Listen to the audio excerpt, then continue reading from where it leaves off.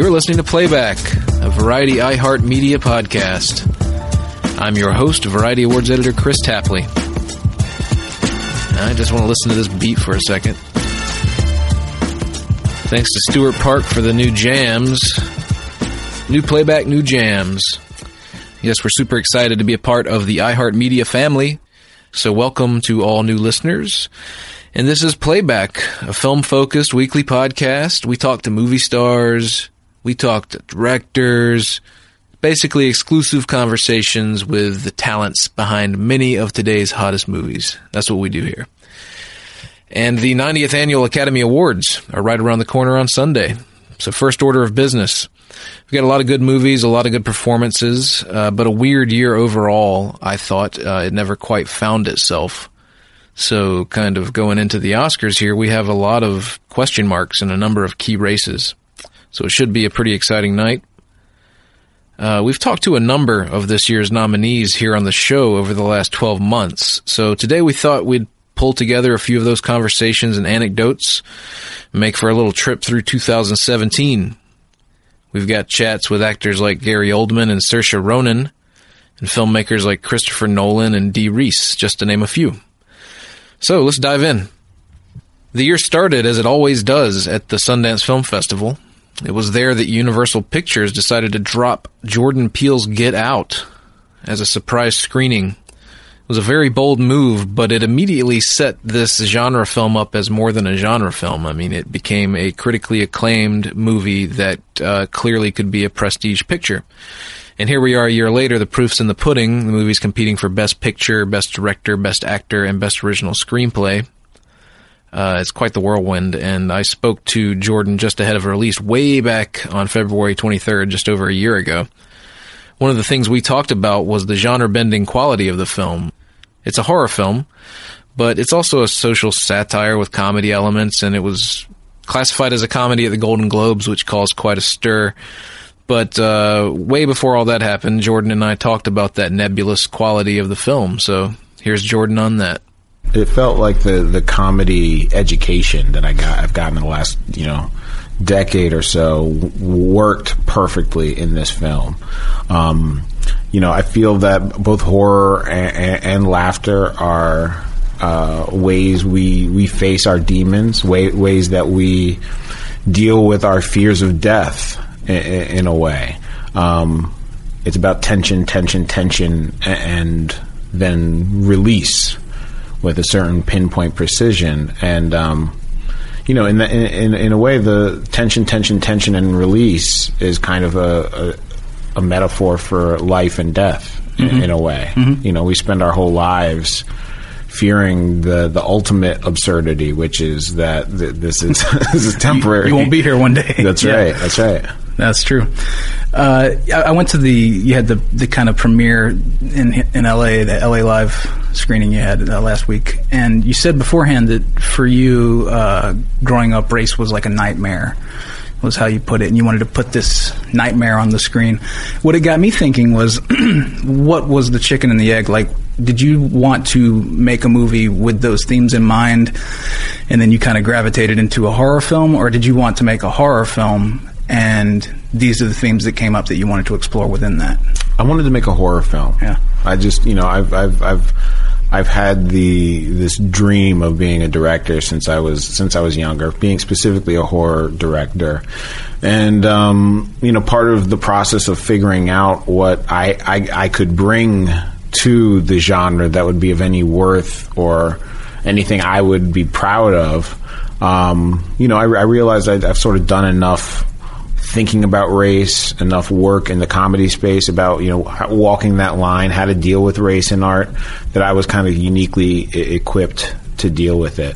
I think, not only is race a nightmare for me, I think that the greater point is that, race in this country is and in the world is this human demon. It is a monster that is in our DNA. And so I just felt like race was. I realized if anyone was going to make a modern a horror movie about race, it should be me. Did you feel yourself like were you self-governing at all? Like, oh, that's too far, I need to pull back on that, or did you just kind of let yourself go as far as you felt like you wanted to go? It's all self-governing, really. Mm-hmm. You know, it's you ask yourself, you know, a lot of questions, but ultimately, you know, you sort of realize you can't write a movie with the taking in too far into consideration how the people will react to it, whether or not you can sell this movie. Mm-hmm. I really wrote this movie for myself, to say, look, this is going to be a fun project to write. It is, if I was to write a movie, my favorite movie that doesn't exist yet, what is that movie? And I just followed that fun. Mm-hmm. You know, it's kind of, you know, it's how I imagine Tarantino works. Yeah. It was one of the great, like, you know, you can just tell he's not making a movie for anyone else. Yeah. He's making the movie he wishes someone he wants made to see. for him. Yeah. Yeah. Jordan joined an elite group of filmmakers with his nominations as producer, writer, and director of Get Out, by the way. Only Warren Beatty and James L. Brooks have managed that particular hat trick on their debut film, so that's pretty exclusive company. Hats off to Jordan. Nearly a year later, we spoke to the film's breakout star, Daniel Kaluuya, just after he received his life-changing Oscar nomination, and when he was in the midst of promoting Black Panther. He stars as W'Kabi in that film, by the way, which has been crushing it at the box office. I love this guy. He's so genuine. You don't feel like you're getting canned answers. He's very thoughtful and conversational, and I don't know, he's just a good dude. He's going to be doing this for a long time. And what I was particularly interested in talking about with him was the quiet nature of his character in Get Out. Sort of calls on Daniel to be quite reserved in his performance. A lot going on behind the eyes, under the surface. And as it turns out, that's exactly the gear he prefers to work in. So here's Daniel. I mean, they're challenging in the sense that, like, I mean, I learned so much on Sicario. Mm-hmm. And working with that group of actors where the audacity to do nothing, mm-hmm. you know, the confidence and seeing them doing it on set and not understanding it, but then seeing it on screen and go, wow, Benicio del Toro is amazing in that film. Josh is amazing. Emily's amazing. And I kind of, and then after I took a year and a half off, and I kind of had to rethink how I saw storytelling, how I saw acting, in a sense that, like, I don't want people to see I'm doing it. Mm-hmm. I could kind of, so it's just kind of like, if you're playing a real dude, he's a real dude, you know what I mean? And it's like, and he's going through this, and it's about, like, people it may not be the showy role, and you have to be okay with people not noticing that you're doing what you're doing, but did they notice the story? Are they feeling the beats of the story? That's the priority for me. Mm-hmm. So it was me engaging with kind of like just kind of death of like the acting ego in me, like to kind of go, let me just do what I feel feels right and feels real. And with the internal is kind of like, I just find the dynamics really interesting. There's stuff that I think I probably do in life. I think loads of people do that in life. Mm-hmm. I find that interesting. I watch. So I find it interesting when someone says a kind of like especially in the professional environment, especially in this industry, people say a lot of slick stuff. Mm-hmm. Can I swear? Absolutely. See a lot of slick shit. It's encouraged. Okay, let's say we say a lot of slick shit. And then like around that's kind of like, but no one can say it directly because I'm from a quite direct home. Mm-hmm. So I'm having to learn that, and I can see people react to it, but they can't really react to it. So there's what's being said, and on paper what's being said is nothing. Like it doesn't mean anything, but underneath, both parties know that there's something happening, and their faces are giving hints to something that's happening. So I just kind of was like, I find that more interesting to see in cinema. So it's kind of like, let's try and do that. Like but then I think my instinct has always been like, I don't want to feel like I'm showing off what I can do. I don't want that. Like even like when I was doing plays and there was like a sequence where I had to like show rage, I'd be like, even in Black Mirror, like when I was doing that monologue, I'd be like, is it too much? You know what I mean? I don't want it. I don't want people to go, it's because I probably find that quite overwhelming, and that's just my personal taste. And so with Get Out, it was just kind of have this in mind, but also as well, conversation with Jordan and Alison and just going, how do we ground this amazing genre story? You know, like, and I just kind of felt, and Jordan was like-minded about like, you have to believe this character and believe this relationship and believe that this is real. which grounds all the kind of supernatural or otherworldly like genre elements to the piece if it's grounded, you know, and you're way more likely to believe a lot more stuff. There's stuff that's real but you don't even believe. Yeah. Do you know what I mean? It's like, and because of the gravity at the center of it isn't rooted. Sundance was actually a powerhouse for Oscar contenders last year. In addition to Get Out, there was also Call Me By Your Name and Mudbound, as well as The Big Sick, which was written by and stars Kumail Nanjiani of one of my favorite shows, HBO's Silicon Valley. Kumail was nominated for original screenplay along with his wife Emily V. Gordon, and this was about as personal an experience as you can get. I mean, The Big Sick tells the story of Emily's sudden coma when Kumail was courting her, and how the experience both strengthened and tested their families. And, you know, when you're pouring your soul out like that and literally telling your story on screen, you have to feel somewhat exposed in a way I guess very few of us can identify with. So I wanted to talk to Kumail about that over the summer when the film finally released in theaters. So here's Kumail.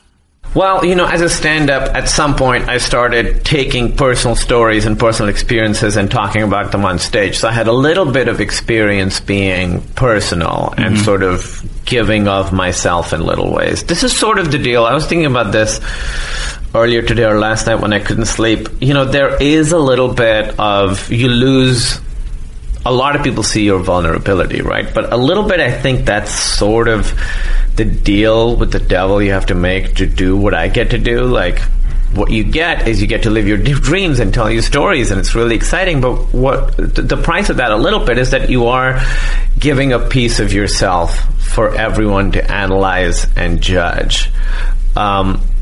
But I knew, like, a few years after the events of the movie had happened, I knew that I wanted to, like, do something with it, like either do a show about it or something, because it felt like this very specific emotional thing that had happened, and I knew that nobody else had this story, and that only Emily and I were the ones who would be able to tell this story, like, kind of, if we didn't tell the story would just not get told. Nobody else has this. So, and I really think, for me, writing, and I think the best writing is sort of, you're trying to deal with your concerns and tackle stuff that's complicated and messy for you. And part of, it's a little bit of like self-therapy working on something like this. So I knew that this was a story I wanted to tell. Emily took a little bit more convincing. I knew this was a story I wanted to tell because thinking about it would like paralyze me, and I knew that I had a lot of like stuff floating around inside this black box that I hadn't opened, and I knew that in order to be able to move on from this kind of crazy event, I'd have to write about it and really get into it and sort of figure out how I felt about it. You know, and it's very easy to be like, well, that was a tough time. But when you actually open the box and think about, like, what did I do this day? And then this happened, and this happened. This is how that made me feel. Like, going through all the events piece by piece it's very difficult. But I think it's also allowed us to get a handle on this big part of our life. Did you get swept up in any kind of emotion, like in the moment in a scene that would obviously remind you of this very emotional moment in your life? There are some scenes that I cried when I wrote them. I cried when I rewrote them. I cried when I rehearsed them, and then shooting them was the same thing. I was surprised at how much of it actually felt like going through the real thing. Part of it is, I mean, more the hospital stuff, because when you're in a hospital, this wasn't a set, we shot in a real hospital. The sense memory of being in a hospital, and it had been about 9 years since that stuff happened. Just the lighting, the smell of tape, the smell of medicine, the sterility, the sounds, the weird beeps you hear, all that stuff, the sounds of wheels on linoleum or whatever it is. All that stuff took me back immediately, me and Emily, both of us, like, immediately. So it was actually more of a struggle to not go back into that really sad space. It was actually more of a struggle to not do that than it was to like get into it. You know, like waiting in the waiting room or all that stuff. I hadn't been in a hospital really since all that stuff happened to us, and going back into it and shooting it there, it was very intense, and it was very intense for Emily, too. It was about 10 years ago, right? Yeah, it was 2007. Yeah. Like I mentioned, Mudbound was a big Sundance player as well this year. It was acquired by Netflix for an astounding $12.5 million. I don't know if it's astounding. It was worth it, certainly. It's an amazing film. And the movie's co-writer and director, Dee Reese, is one of the most headstrong and driven directors I've ever interviewed. She's already a masterful artist, just 3 films in, and her cinematographer, Rachel Morrison, actually made history this year with her Oscar nomination for Best Cinematography. She's the first woman to do so, which is obviously a long time coming. We like to dig in on the craft of filmmaking on this show, and something Dee and I talked about was settling on the look of this post-World War II drama, and plenty of talk about her work with Rachel. So here's Dee talking about that. Yeah, so we did look at other films. So, like, for me, like, the visual art world has always been my inspiration in, like, you know, creating kind of images for the screen. And so for me, inspirations were, there's an artist named Whitfield Lavelle, who does a lot of tone-on-tone paintings, a temporary artist. There's a sculptor I love named Mary Frank, who does a lot of things that unite bodies and landscapes. And then Rachel had, like, Dorothea Lange and all these old WPA photos. So we really kind of worked from there and wanted the film to feel very kind of candid, very kind of like honest in a way. And another thing I love Les Blank, who does these documentaries. He done this documentary called The Truth According to Lightnin' Hopkins. So, you know, we looked at that and like wanted the film to have a very kind of moving at the speed of life feel. So it doesn't feel presentational. It doesn't feel stagey, which can be, you know, the catch with a lot of period pieces. But we wanted to move at the speed of life and feel honest, you know. And yet, I wouldn't call it like a verite thing. I think it's aesthetically beautiful. You know, working. I don't know what your budget was, but like, were there limitations that Absolutely, yeah. We shot this film in 29 days for $10 million. So this is an indie film that no one realizes is an indie film. Yeah. And, you know, and that was because Rachel was able to work so fast and use a lot of lighting. And, you know, a big, you know, problem was basically we shot in actual sharecroppers' cabins. So, like, a lot of the challenge was balancing, like, the inside versus the outside. And so she actually had to cut holes in the ceilings of these cabins to be able to put lights, like, in the roof of these things. So that, you know, the value difference wasn't so great between the exteriors and interiors. And just really, you know, making these characters feel like they're of the world. And I really love to let actors move through the space, and I don't like blocking that kind of inhibits kind of their flowing, and that's all dependent on having a DP that's willing to be flexible with lighting and being able to like work with you so that the actors have maximum freedom, that the actors are able to kind of do their best work. Moving out of Sundance and into the release calendar, James Mangold's Logan hit theaters on March 3rd, which was less than a week after last year's Oscars were over, and the craziness of that envelope snafu, which I think James and I even talked about, maybe, or that might have been off the air. Can't remember. But in any case, I spoke to James just before this film released, and I very much doubt at the time he expected that, you know, a year later he'd be sitting here sharing the first ever screenplay nomination for a superhero movie with his co-writers, but here we are, and I think it's well deserved. This film stands out from the fray of superhero movies, I feel. I'm a big fan of Westerns, as is James, and this movie has that genre in its DNA, which I thought was a brilliant flourish.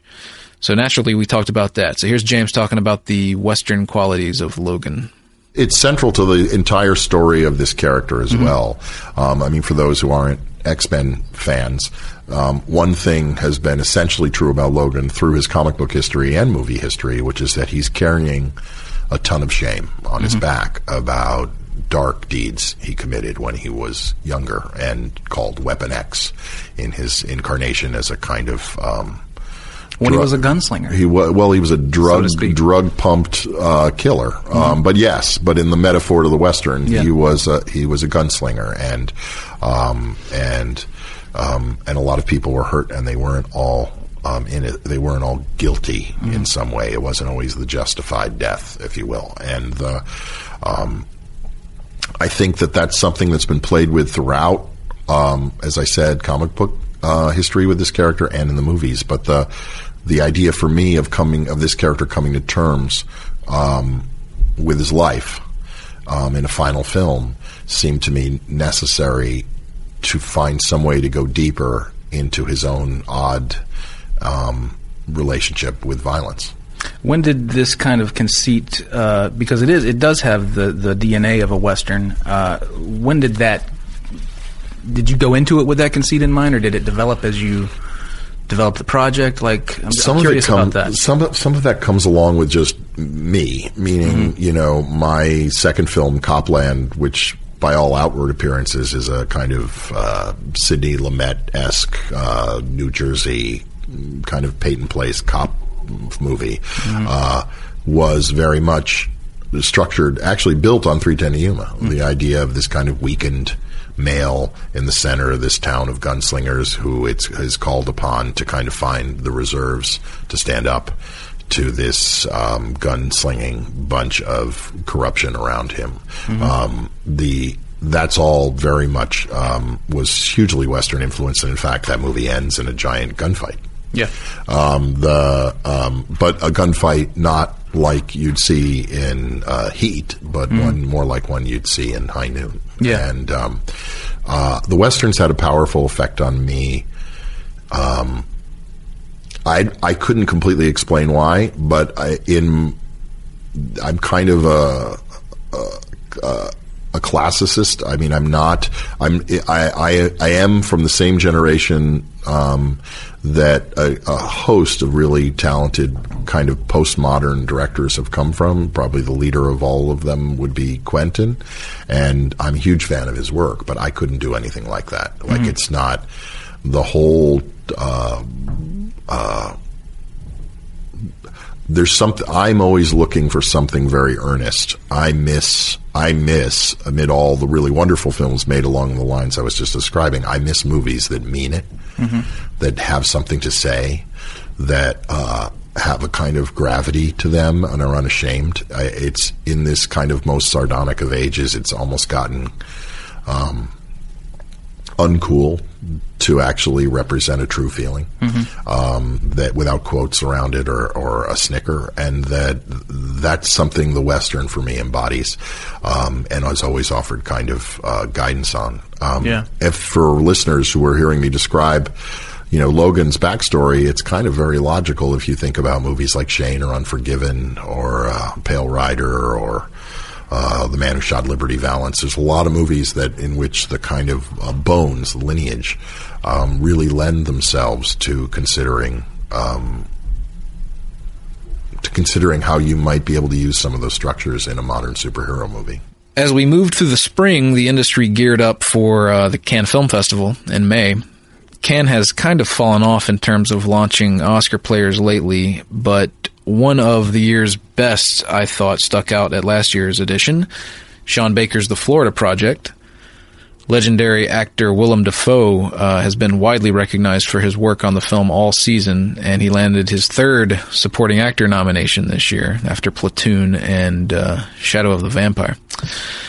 What's interesting here is that he's sort of the central node in this film. He's like the recognizable star surrounded by all these non-actors and green performers, and it just makes for an interesting quality and even a bit of a family atmosphere on the set. So here's Willem talking about that. It is true that it's a situation where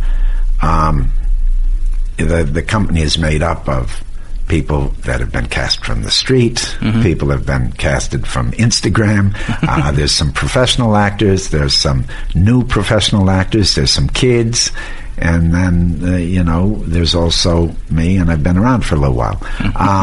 But it's always the same on some level that even in an industry movie, even in a studio film, sometimes you're working with people from very different backgrounds and very different trainings. I'm always struck that it's in the profession of acting, particularly for Americans, there isn't a uniformity of training or a uniform methodology. And I don't think that's necessarily a bad thing at all. Right. In fact, I think mixing it up helps because then with each project you really have to to find what your process is. And you also have to find out how to fit in with everybody and make the world.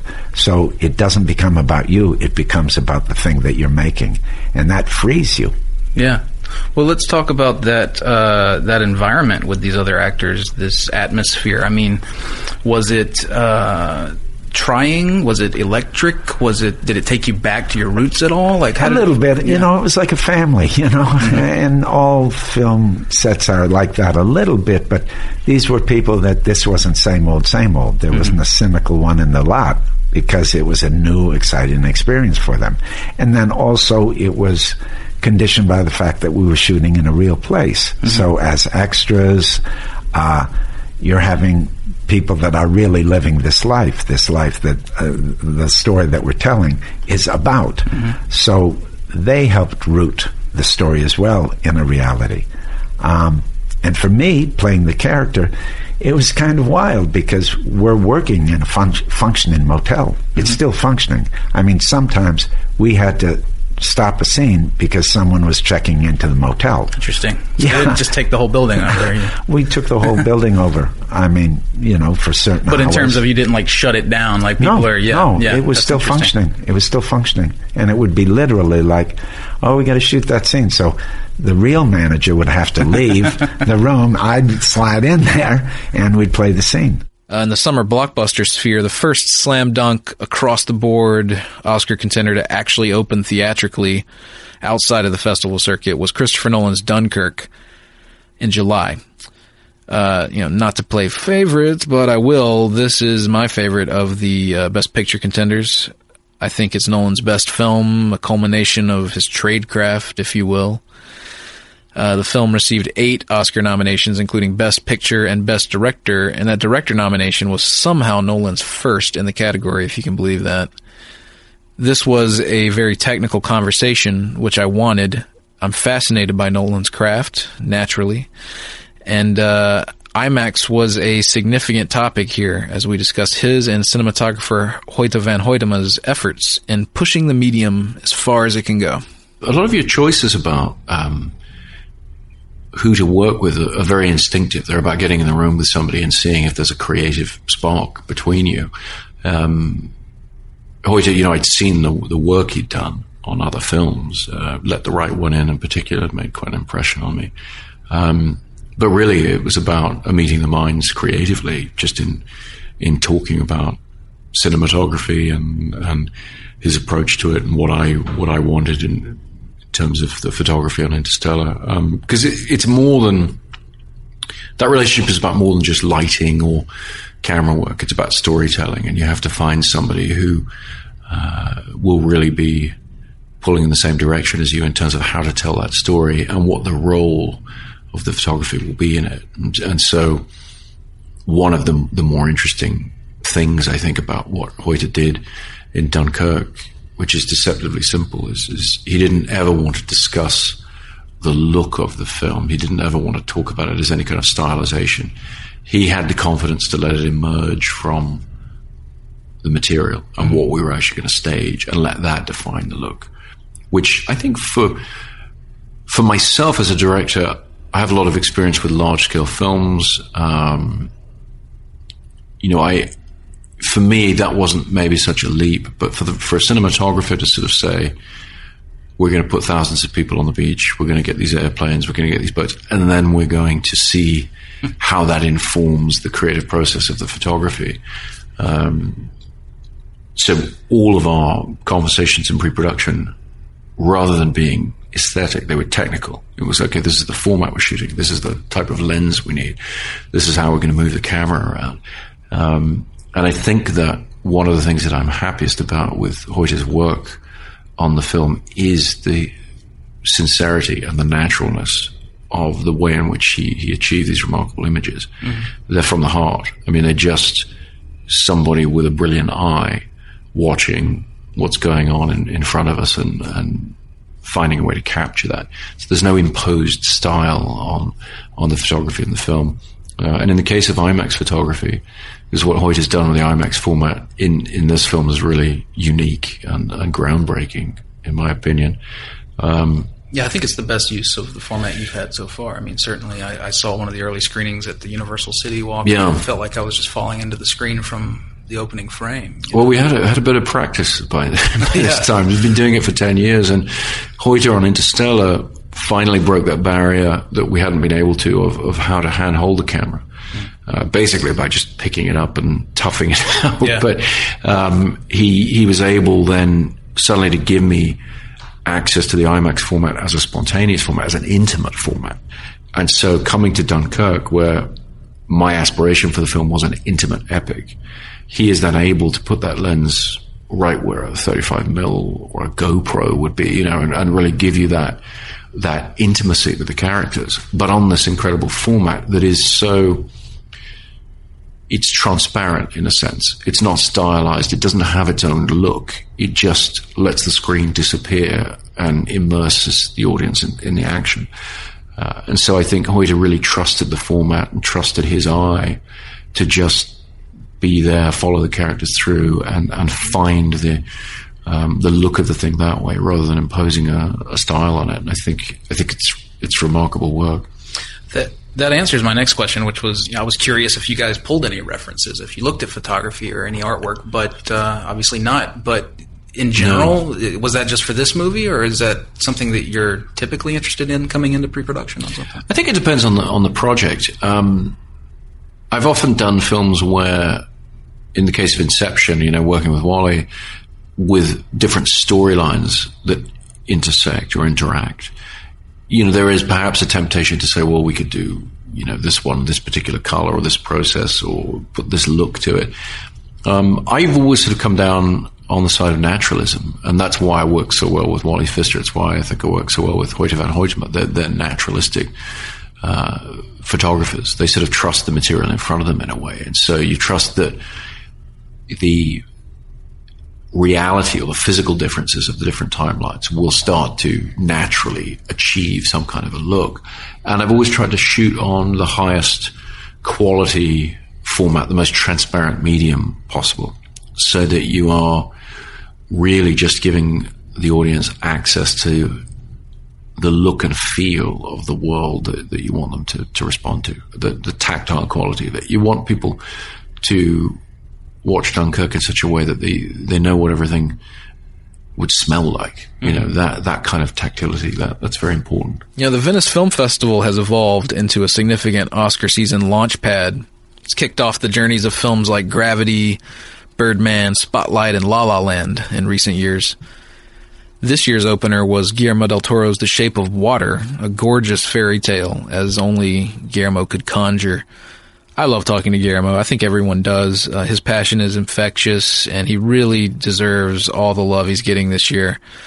Shape of Water was an idea that took root for Guillermo when he was a child watching Creature from the Black Lagoon, and it was an idea that evolved to take on a sort of low-key socio-political bent, and that's something we discussed. So here's Guillermo.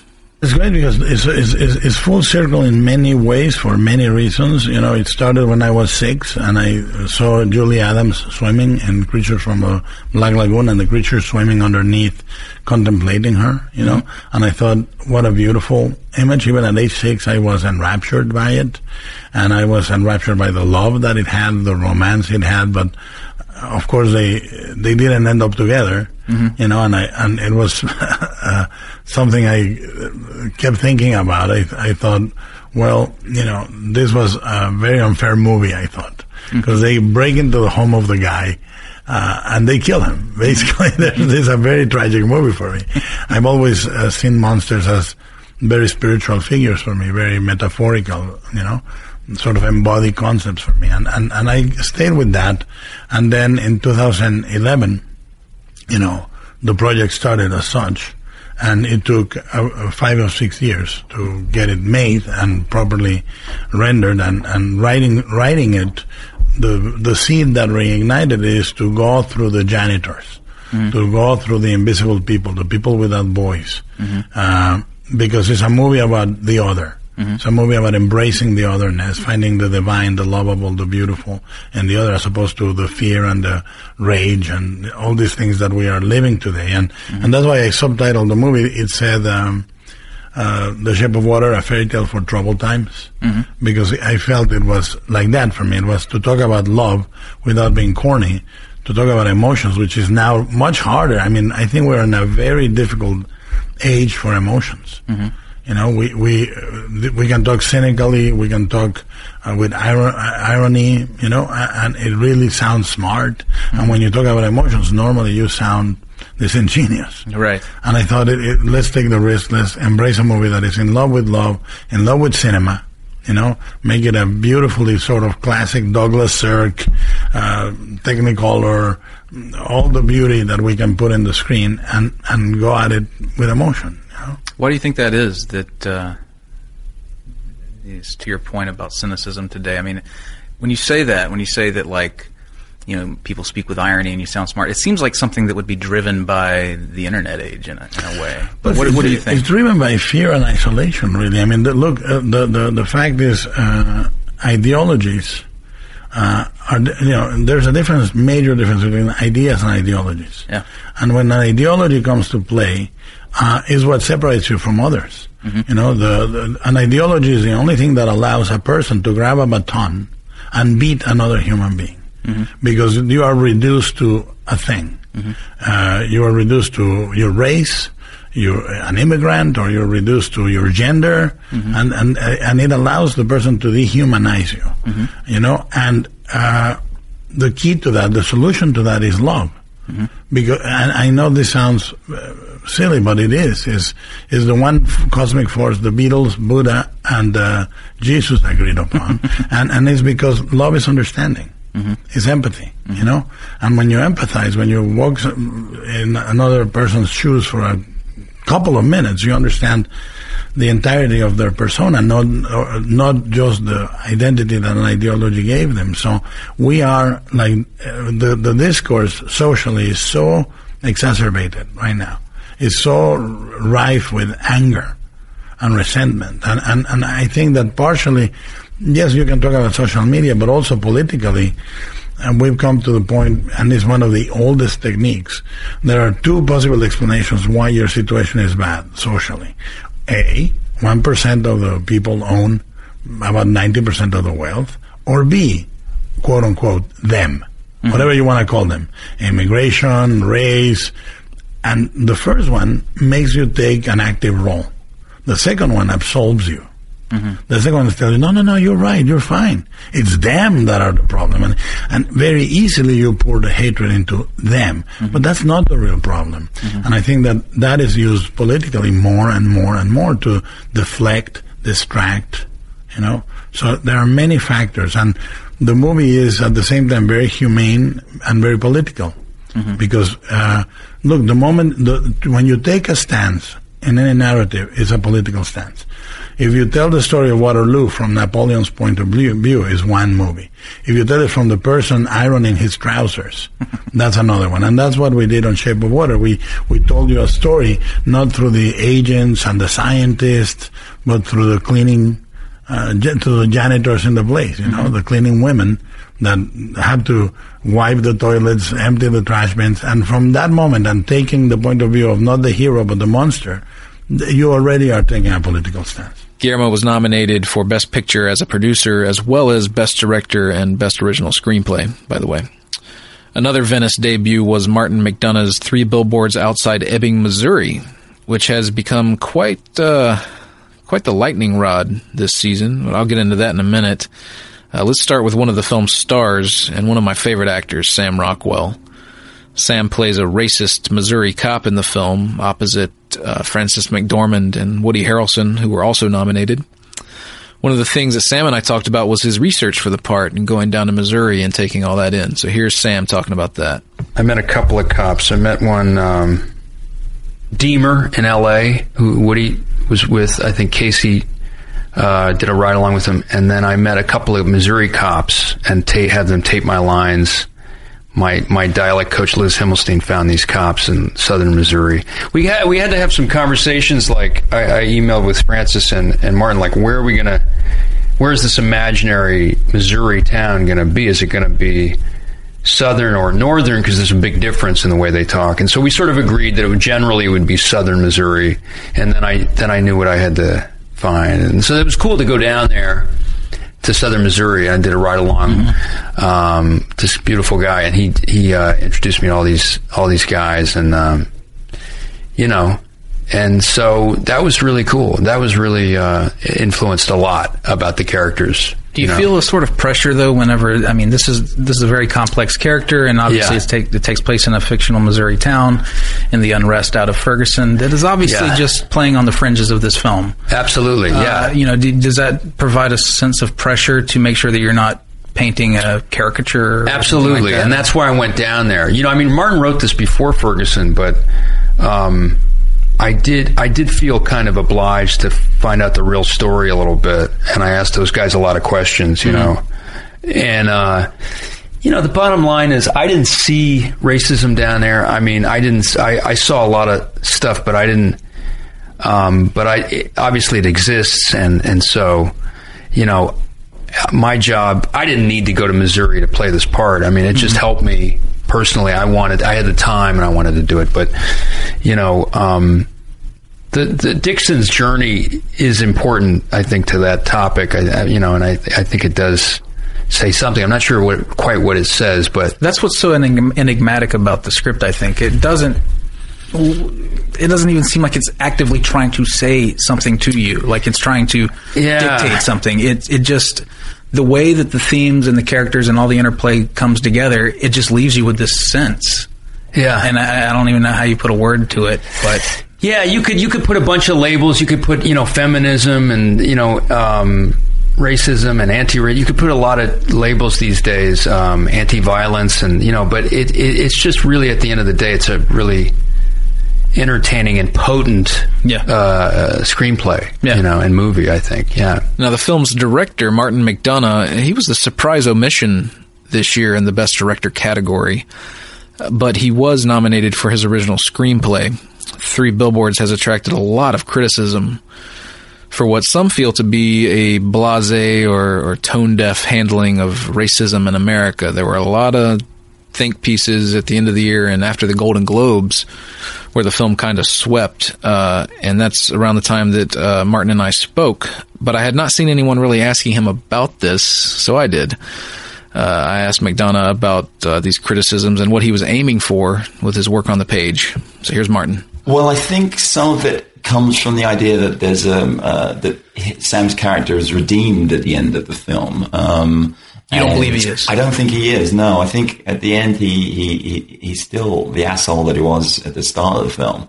But I think there is hopefully by the end of it he's seen that he has to change almost, But the film isn't about simple heroes and villains, and he in no way, I think, does he ever become a hero in it. The whole part of one of the ideas of the story is like, who are the villains and who are the heroes, and is anyone really that heroic?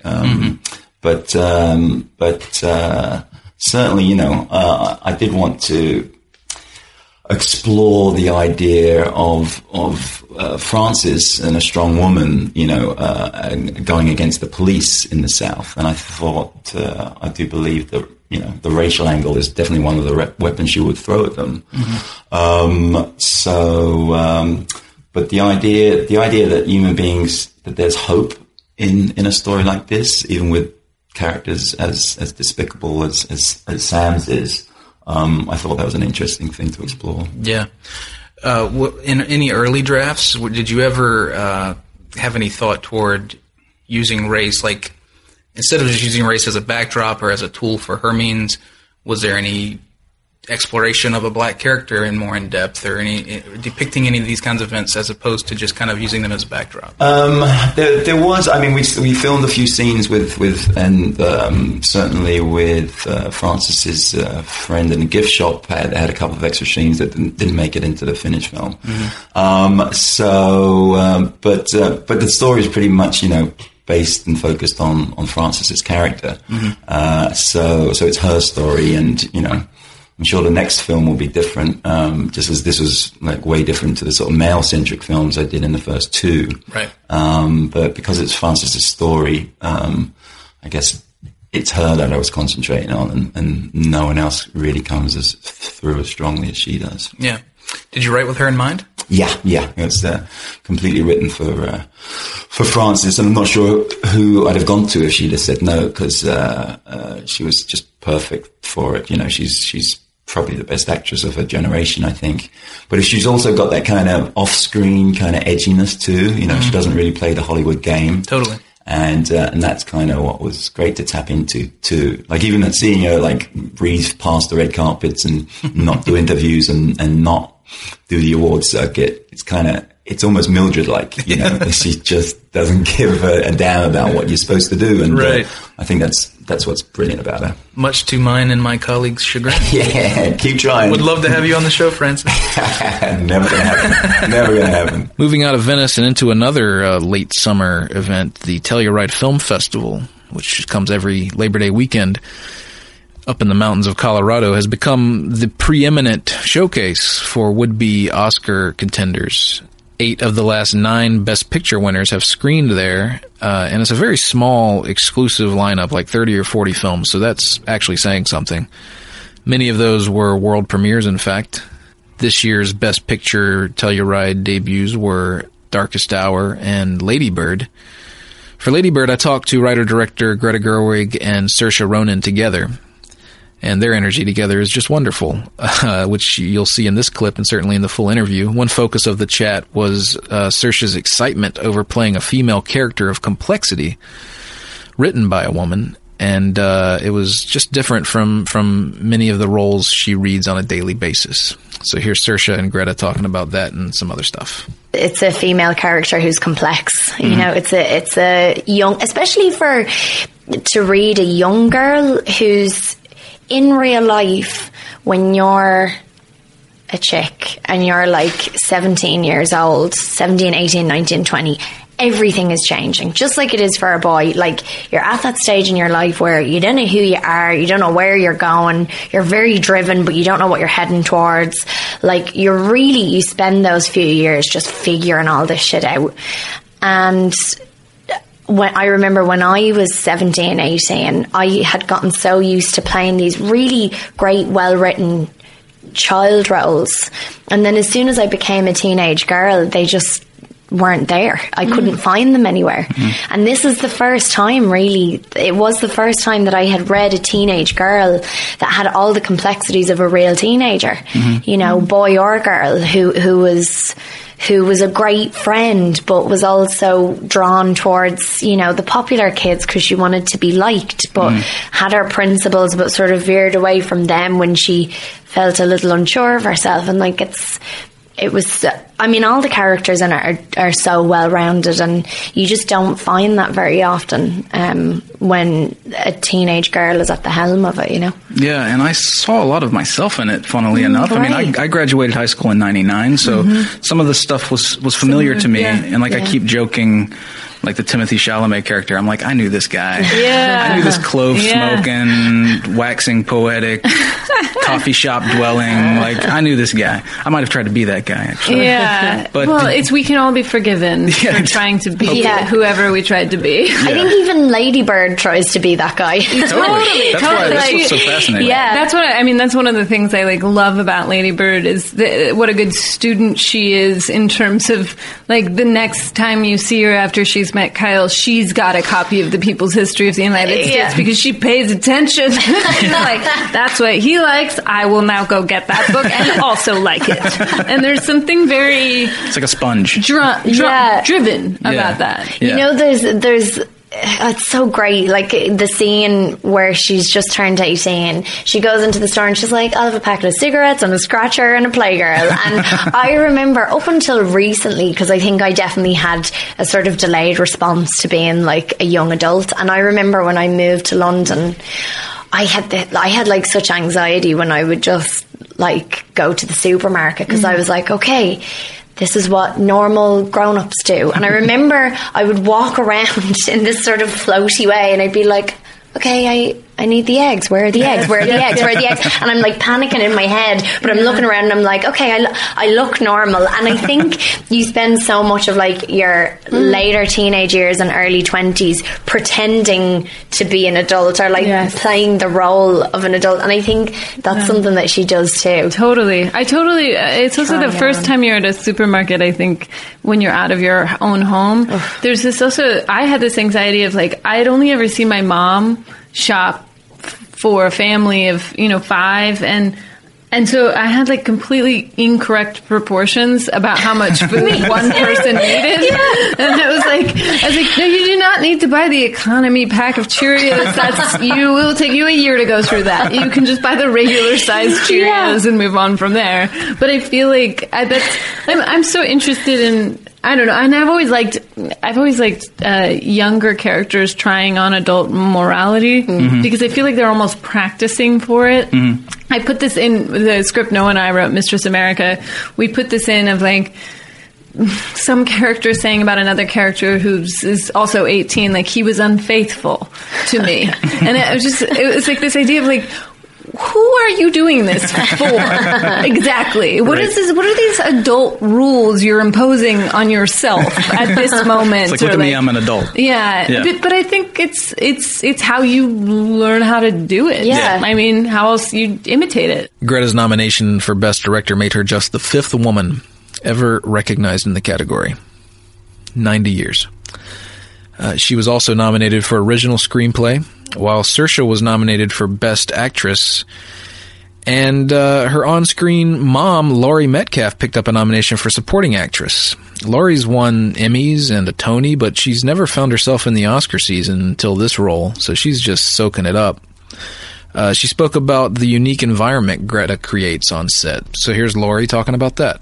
It's all about her energy, I think. And the energy on the set was one of collaboration, of support and feeling protected, of watching her watch the monitor with this big grin on her face and knowing that she was in her element. She wouldn't want to be anywhere else, and that she had our back.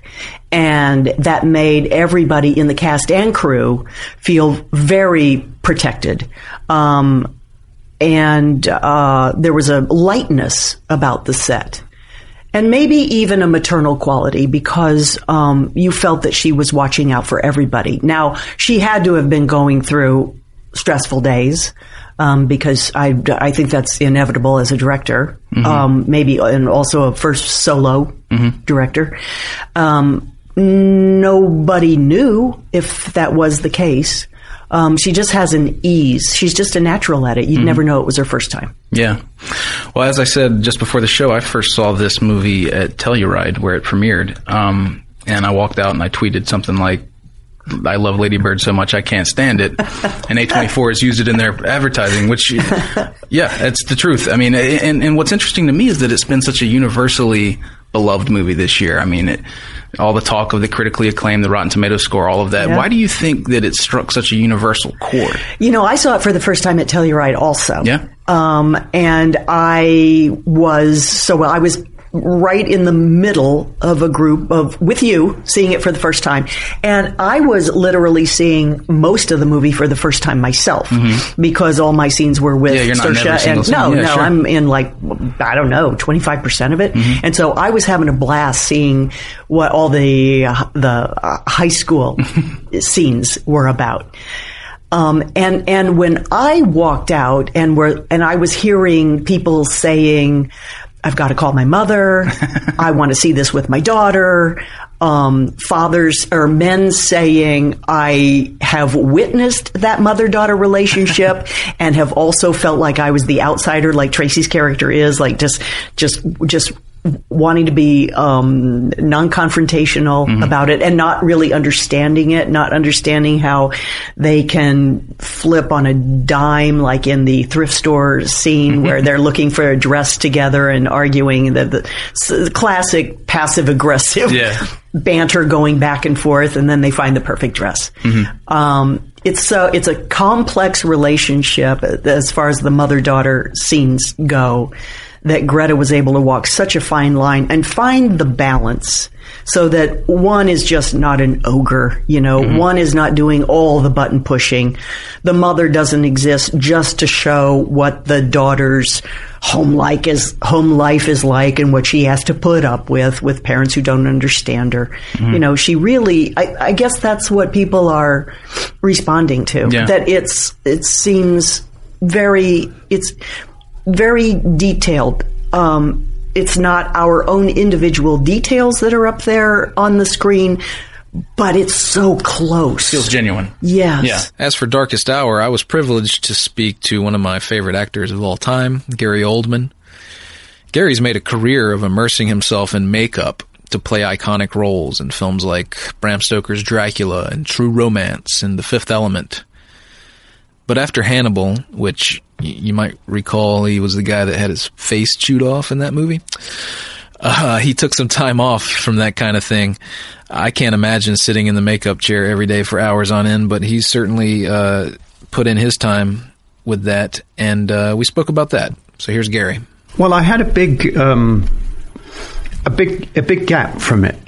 The last time I was in that kind of makeup, I think, was for Hannibal, the Ridley Scott film, and that was 6 hours. But then I would only work a 4-hour day in it, and that was the whole thing with contact lenses, and they rigged up a device that held my eyes open, so I had no eyelids, so I didn't blink, and you could only it was every 15 minutes they had to give me eye drops and release the eyelids to rest the eye. So it was a sort of very a crazy process, and I swore after that I would never do it again, and that was my that was my life there, done with that kind of makeup. When this came up, with Darkest Hour it came on the scene, it was it was a necessity. Yeah. It was the only way to go. So I knew going in, and Hannibal was 7-8 days, so you're looking at Winston, you're looking at 50 in that kind of makeup, and then we had test makeups. So I think it's 61 times that I had the makeup on, it's a lot. It's a lot to go through. But of course, you're then working with Kazuhiro Tsuji, who designed the makeup. It was Lucy and Dave that painted it and applied it on a daily basis. But it was Kazu who came up with the with the look. And when you're working with someone like that and that kind of material, I mean, it really is like a synthetic skin. Mm-hmm. It's not cumbersome, restrictive in any way. What does it do for you psychologically, like working in the space, putting you, being disappeared into a role like that, essentially? Like, is it helpful for you? Does it feel like something you have to act past? Does it ever feel like, just for you personally? Well, the whole experience was very immersive. Going back to the sort of work, the homework on the role was a year, and that was a year of all things Churchill. I mean, it was just it was constantly he was constantly in my head. Then you had 4 weeks rehearsal, which is sort of unheard of for a film, where you got to really physicalize and vocalize the character. And the set, the Sarah Greenwood's designs were just, they were so immersive and so detailed. And then you're looking in the mirror and you're at least seeing an essence or a spirit of Winston. So you are stepping in. It was a little bit like just really touching history and stepping back. You know, when you step back in time. You know, it's sort of so the whole. A great deal of that is doing the work for you. And we've come to the end of the year. One of the year's final Oscar releases, which premiered at the Toronto Film Festival, was Aaron Sorkin's directorial debut, Molly's Game. Though Aaron is very accomplished as a screenwriter, he won the Oscar for The Social Network, and he's nominated for writing again this year for this film. This was his first stab at directing. We talked about some of those insecurities going into the gig, but I think he managed just fine. The Directors Guild certainly agreed. He received one of the Guild's debut director nominations this year. So here's Aaron talking about saddling up as a director for the first time. You know, it's funny. I did a panel last night where someone asked that question, and as I told the person who asked the question, not only was that the first time I'd ever been asked that question, it was the first time I've ever thought about that question. Right in that moment when I had to answer was the first time I ever thought about it. And the answer is absolutely yes. Yeah. I would have. I am so grateful that I didn't know that I was directing it when I was writing it, because I would have been too scared to write some of the scenes that I wrote. The whole opening sequence, the first 8 minutes, has more action in it than every movie I've written combined. Right? I write people talking in rooms. And it's like, the director will take care of this. It's exactly right. The director's going to know how we do this ski crash. Yeah. The director's going to know how to, do the getting beaten up scene. And the director's going to make these poker scenes look fantastic. Fincher came along and made computer hacking look like a bank robbery. That's what directors do. They take this thing that I write, which doesn't have a whole lot of visual interest, and they give it visual interest. I write the lyrics, they write the music. That right. Kind of thing. So I am grateful that I didn't know that it wouldn't have been as good a screenplay if I'd known that I was directing it. So what was the biggest learning curve? Just before we get into Jessica and everything, you never even, I don't think, directed an episode of television or anything like that. I'd never directed anything before. I'm not a complete production novice. I've been on the set every day of every movie that I've written, and as the showrunner in television, you're involved in every aspect of production from prep to post, and obviously I write the script too.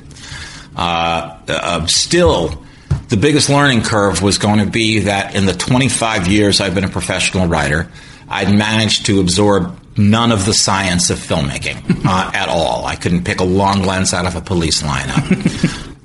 Enter Charlotta Christensen, our cinematographer.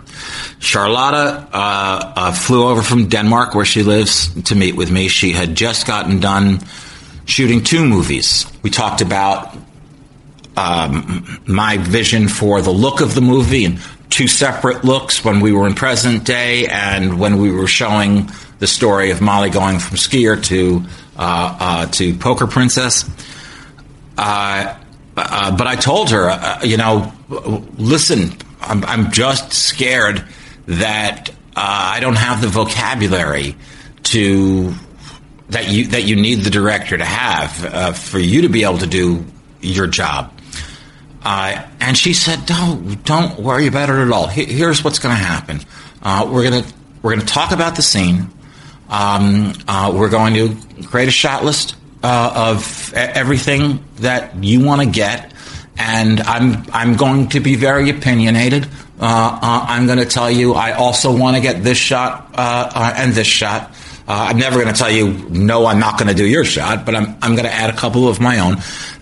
But in terms of lenses and lighting, I have this handheld device, and I'm going to snap a lens on it, and you're going to look through it, and you're going to tell me if you like what you see. And if you do, I'm going to take the lens off the handheld device and put it on the camera. And that's how we do it. And there was a lot less for me to be scared of than I thought. The truth of the matter is that for every area of film production, there's an expert in that position. Mm-hmm. So stand on their shoulders. It's exactly right. So that is by no means a complete snapshot of the Oscar season. There's a few films and talent we didn't get to this year. Movies like Call Me By Your Name and I, Tonya, The Phantom Thread and The Post. All of them competing for gold trophies this weekend. So check out the Oscars. It's on Sunday, March 4th. Tune in. Good luck to your favorites. And check us out every Thursday for more episodes of Playback. Got a lot of great guests coming up this year. Eva DuVernay, David Oyelowo, Jason Reitman. Going to be talking to Ethan Hawke. He's got a lot going on this year. So it's going to be a good slate. We'll be here every week. Hope you can make it. Once again, you've been listening to Playback, a Variety iHeart Media podcast.